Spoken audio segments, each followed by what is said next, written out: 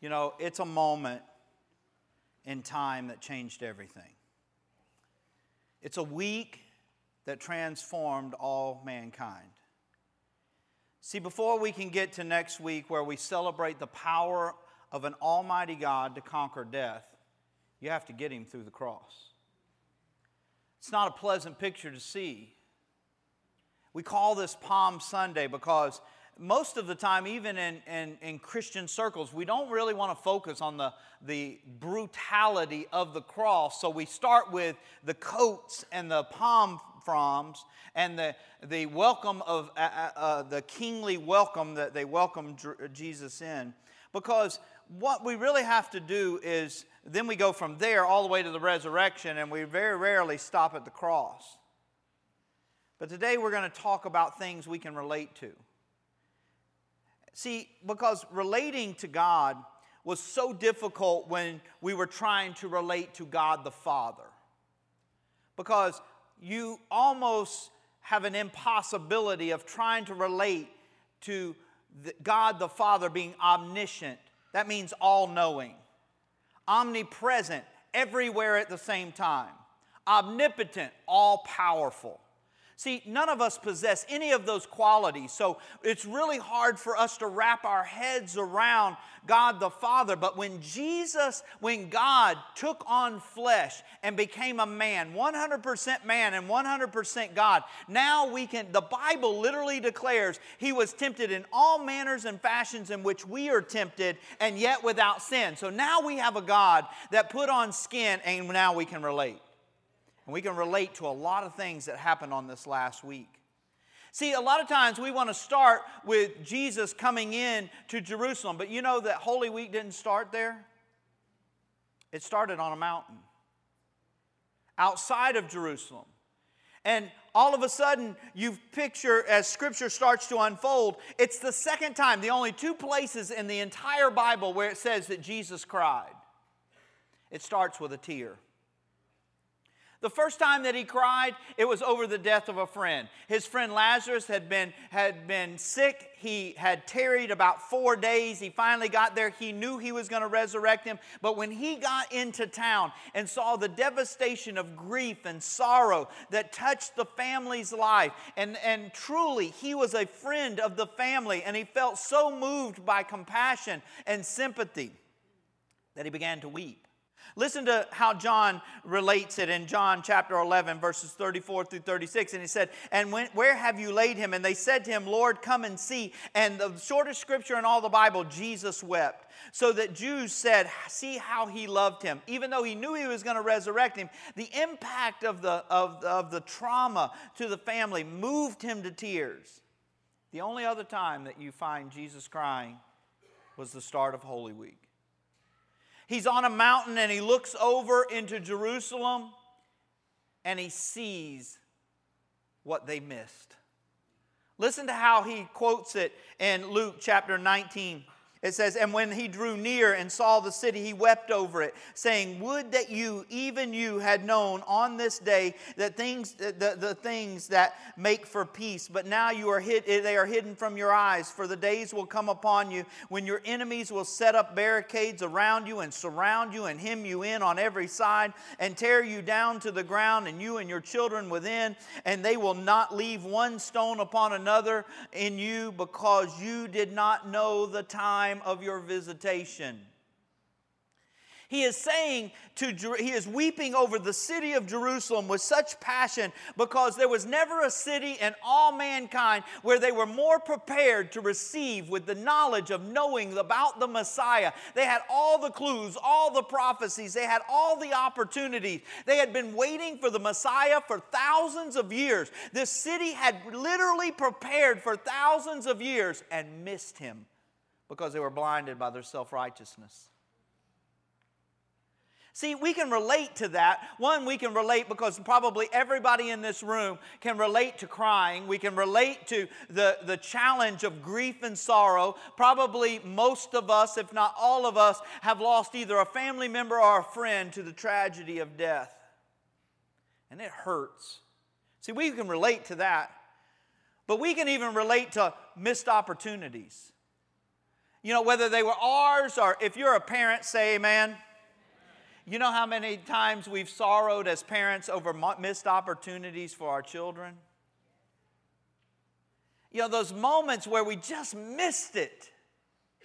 Whether it was us or somebody we love. Can you imagine? I remember growing up in Panama City, and there used to be this long stretch in between where I worked. I worked at a golf course out in the middle of the woods, and there was this old road called Old Bicycle Road, and it was a dirt road with a little bitty bridge, and it went for about 8 miles, and there wasn't anything out there but trees. Now there's a whole city out there. Can you imagine if I'd have bought that dirt? Missed opportunities. See, we can relate to that. But then you have Jesus coming down that mountain after wiping away the tears of the missed opportunity of the city of Jerusalem and the people that had been looking for him for so long, that had missed the moment where he stood among them, and now he's coming in for the very last time, and finally they get it. Finally, for this, we get a rare glimpse of what they should have been doing all along. Can you imagine what he would have been able to do if they had worshiped him the way they were going to do it this moment?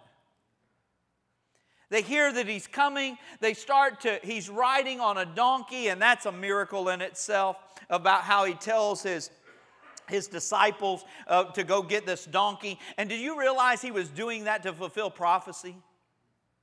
Listen to what Matthew says. It says, most of the crowd spread their cloaks on the road, and others cut branches from the trees and spread them on the road. And the crowds that went before him and that followed him were shouting, Hosanna to the Son of David. Blessed is he who comes in the name of the Lord. Hosanna in the highest. Can you imagine thousands of people? Now, we don't have 1,000 people here this morning, but we got a pretty good number.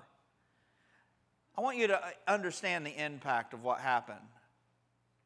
I'm going to count to 3 in just a moment, and when I count to 3, I want you to say as loud as you want to. If you've ever one of those people that wanted to yell in church, now's your time. When I count to 3, we're going to say Hosanna. Now, I'm going to warn you, I did this at Tamiami Village, and they about shouted me down. So I'm expecting a lot of noise here. I don't want to go back to Tamiami Village and say, you know what, y'all won. You got the noise record.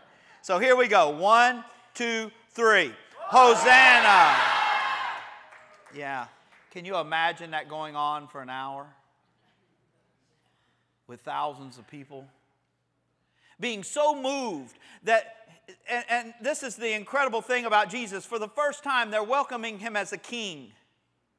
His rightful due. He should have been riding on a white horse. That's kind of the standard transportation for a king. But he's not riding a white horse because he's humble to the fact that he's on mission, not here for the cheers of the crowd, but he's here for a purpose of redeeming all mankind. It did not stop at the worship and the coats and the palm trees. It would come to fruition when his blood was spilt on a cross. Can somebody say amen? But here they are for the first time. Do you realize him riding on that donkey was the fulfillment of prophecy? Matthew said this took place to fulfill what was spoken by a prophet, saying, say to the daughter of Zion, behold, your king is coming, humble and mounted on a donkey, on a colt, the foal of a beast of burden. Can you imagine this moment? Because you say, Pastor, you're going to have a hard time with this message because I've never been welcomed like a king. And I can't relate to that. You're right. But you can relate to what happens next. Remember the sound of what we just heard in this moment of time where we all unified together, had a plan, got to 3, and we all shouted out Hosanna? Let's do that one more time because I need it for the impact. You ready? 1, 2, 3.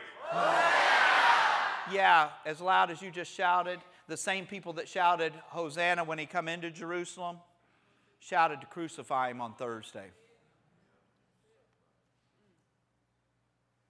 See, now that's something we can relate to.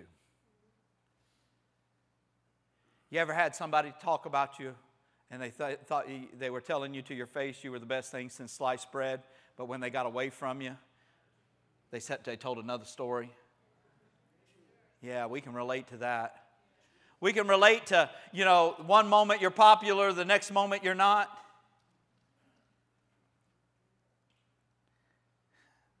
Can you imagine? And it goes from the shouts of Hosanna, and before the cries of crucify, there's a couple of moments. One, he has some dinner. Now, we can relate to that. Most of us have had dinner with friends. Can you say amen? Yeah, this was different, though. See, he prepared a room. And in that room was a table, much like the one that you will sit at if you go through the walk-through experience on Good Friday and Saturday. One of the stations is you're going to sit at what we want to make look like the Last Supper, and you're going to take communion with a group of friends. See, but there was something about this moment that he gets them together, and the first thing he's going to do is teach a leadership lesson, and it's hours before he's going to suffer the brutality of this death, and he's going to do something so unique. Sometimes it even puzzles me. I can't imagine being in that room. He's about to tell me. He is about to take bread and break it and say, hey, to you, my friend, the closest associate that I got here on earth, this is going to be my body. They're going to break it for you. And then he's going to pick up a cup and pour wine into a cup, and he's going to say, hey, not only am I going to be willing for them to break my body for your wholeness, but I'm willing for them to spill my blood for your redemption. Now, we're going to get back to that blood in a minute, but before he does this, now you got to think that the impact of that conversation. I'm about to go through a brutal death, and they're going to literally break my body and spill my blood. And before he does anything, he picks up a towel, and he washes all of their feet. Even the one that was going to sell him. The one that would deny him. And all 12 sets of feet before the morning would run in fear and abandon him. And he washed them all. See, that's called servant leadership. It's leading by example. Most people don't want to do that. They would rather lead by title because it's the easiest, but it's the less potent. When you're always telling somebody who you are or your authority over them, you're really not in charge, because when you get out of their sight, they do whatever they want. Because you keep feeling the need to go back and tell them you're in charge. That tells you you're really not in charge. But the greatest form of leadership is servant leadership, by leading by example. See, I can relate, you can relate to friends that will abandon you. See, I've been in moments in my life where I thought that this group of people will be with me forever. And sometimes, you know, I have long-term relationships. And I have friends in North Florida. I have family here in South Florida. You know, we've been together for 17 years through the ups and the downs, the goods and the bad, everything in between. But you know what? Sometimes I thought that in my head I thought, man, they will never leave me. They were the first to go. And I would meet somebody, and I know you don't do this, but I do. In the back of my head, I'm thinking, you know, man, they ain't going to last 15 minutes. They're still here. See, all of us have been in that moment where we've been hurt by somebody that we really love. And that even moves us further because, you know, it is in those moments.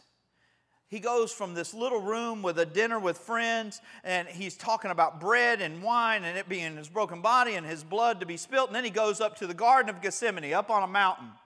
You have to go from Jerusalem through a valley up on the mountain. You can literally see it. It's like from here to First Street. It's about that far, maybe a little bit further, maybe to Royal Palm Tower. No more than that. That's about the distance. And in that garden it's a garden of olive trees. It means the press. And there's 2,000-year-old olive trees, and I've got the blessing of seeing them in that garden. And he takes 3 of his closest friends and says, you know what, will you come with me a little bit further? You guys stay there. There's only 8 of them left. You guys stay there. You 3 come with me. I'm really in a mess, guys. Will you please pray for me? You're my closest of friends. Everybody's my friends, but you're my best friends. They go to sleep. This dude's praying with such passion, his sweat's becoming blood. And he's praying a specific prayer. Father, you know, if there is a plan B, if there's another way, if there's anything that we and you could talk about and do to keep going all the way to the cross. Let's do plan B. But if there's no other way, if this is the plan and there's no other way, not my will, but your will be done. You say, well, Pastor, he didn't pray that. Yeah, he did. He didn't pray it just once, but he prayed it 3 times. If there be any other way. See, we can even relate to this. You ever had to do something you didn't want to do? You hated doing it, but you knew you had to. Again, let's do this because we want to celebrate, some family stuff here as well. How many of you are parents again? Say amen. Yeah, I don't know about you, but I've had moments where I've had to hold my kids down for important stuff like stitches, shots. Nobody signs up for that. But I knew they needed it. And so I was willing to do something so difficult because it was done out of love, even though it looked on the surface like I was participating in the pain. But I knew the pain had a purpose and it had the greater good, so I had to hold them down so somebody could sew them up. I get a lot of my theology out of some movies. And I think some of the greatest theology is spoken in movies. Because sometimes you have to understand, one of the greatest lines in the first Batman movie is that towards the end where he's having to take the blame. And he says this, if you're willing to be the villain long enough, you'll be the good guy again. That's truth. See, sometimes we as parents and sometimes we as leaders, sometimes we have to do something that we become the villain. Did it ever happen to you when your kids thought you were out of your mind and you didn't understand today's lingo and all of that stuff and you just told them no? And they said, well, why? Everybody else is doing it. And after you got through rehearsing what your parents had told you, if everybody jumps off a bridge, would you? Now my kids are parents and they're going to say that to their kids one day. But it's that moment. See, we can relate to having to do something that we didn't want to do. But then he goes from there. Finally, he gets arrested, and everybody runs, and he's there alone, and he's still, I think the father, I've got a weird imagination. I think the father kind of gave him a mulligan, sometimes just that extra little umph. Is they come into the garden, they're rushing in, they're like a patrol of soldiers. They've got swords drawn, they've got torches ready, and he's like, whom seek ye? And they say, Jesus of Nazareth. He just says the word, I am, and they all fall down. Because it's the same voice that said, I am that I am, back to Moses to set a group of slaves free 400 years before. I think the Father just gave him that one. Just said, yeah, just want you to know. I mean, what do you do with your sword after the dude just speaks and you fall down? I mean, you put that thing up and hope nothing bad happens. That's what you do. And he even kind of cracks a joke. He said, man, I've been with you every day. Why are you coming in the middle of the night to arrest me like a thief? But he goes from there into a mock trial where he's lied upon, falsely accused. Can you relate? Anybody ever told something untrue about you?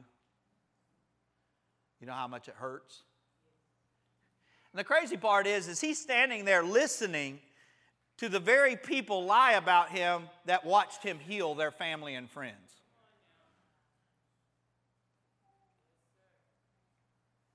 That makes my flesh want to jump up.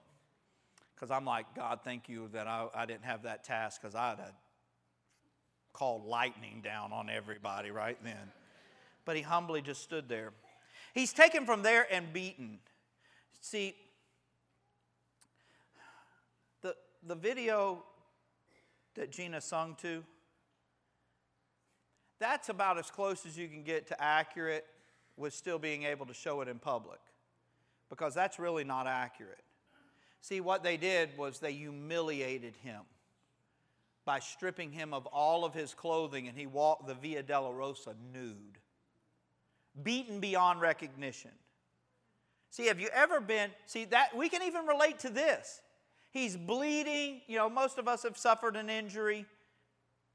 But more importantly, what was going on during all of this, the mocking, the pulling out of the beard, the spitting upon, all of that, he was being humiliated, embarrassed. Now, maybe everybody in here has never been humiliated, but I can guarantee everybody's here been embarrassed at least one time. Amen? I can relate to being humiliated. Yeah. I was a keynote speaker one time at a place. I forgot. I didn't show up. I mean, I was the guy that was supposed to bring it all together. I didn't even go. They called me the next day and said, you know, you missed it. Humiliated. You say, well, what's that mean for a pastor? Give me a story I can relate to. You ever had that dream where you wake up in a big crowd of people and you don't have any clothes on? That's it. Humiliated. See, I can relate to there. And then he's taken from there and he's brutally executed. He's executed by the means of crucifixion, which means he is tortured, humiliated, and exposed. Up until this point, we can relate all the way to here, because everything up to here has been associated with Jesus being 100% man. And we can relate to all of that stuff with being 100% man. But what happens next is all God. We cannot relate to that. See, the thing, you can play something for me, Amy. See, the thing is about crucifixion, you can't die from nails in your hands and in your feet. You can't die that way. There's no vital organs in your hands. There's a lot of nerves, but nothing you need to live. You die from crucifixion through asphyxiation. You suffocate. Because what happens is they take this cross that they've just nailed you to, and they drop it in about a 3.5-foot hole. And the impact of the drop separates your shoulders. And so now the only way that you can breathe is to stand on the nail they've put in your feet and raise yourself up so you can breathe. It lasted 6 hours.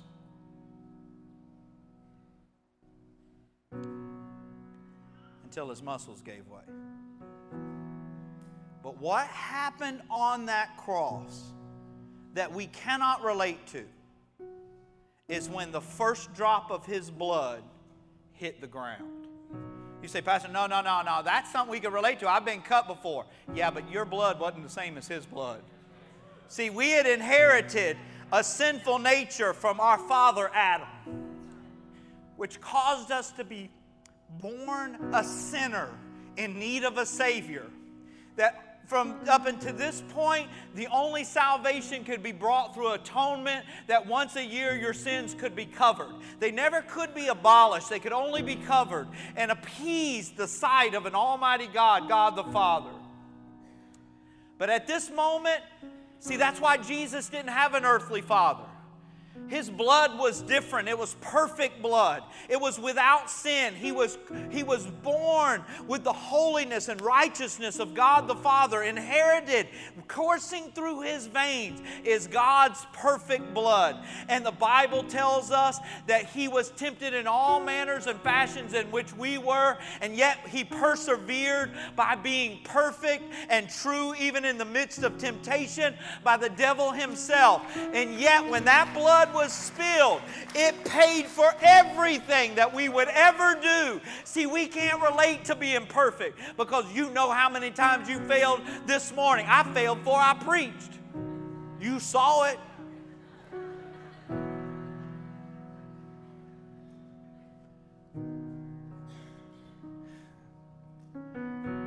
But the joy of our soul is in the fact that if I had to depend upon my salvation being through my behavior, I would be a nervous wreck that the rapture would take place at a moment where I was at my worst. And I would live in fear and try to wrap myself in bubble wrap and stay in a dark room and not try anything.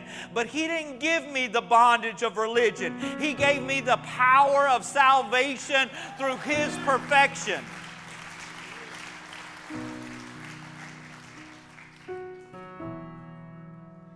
And I don't have the anxiousness of being perfect, because he was made perfect for me. And he maintained what I could not do and paid a price I could not pay, so I might have life and have it more abundantly. And so we are not Christians, and we are because we are perfect. We are Christians because he was perfect for us. And now we have the opportunity to live under the banner of that hope and that freedom.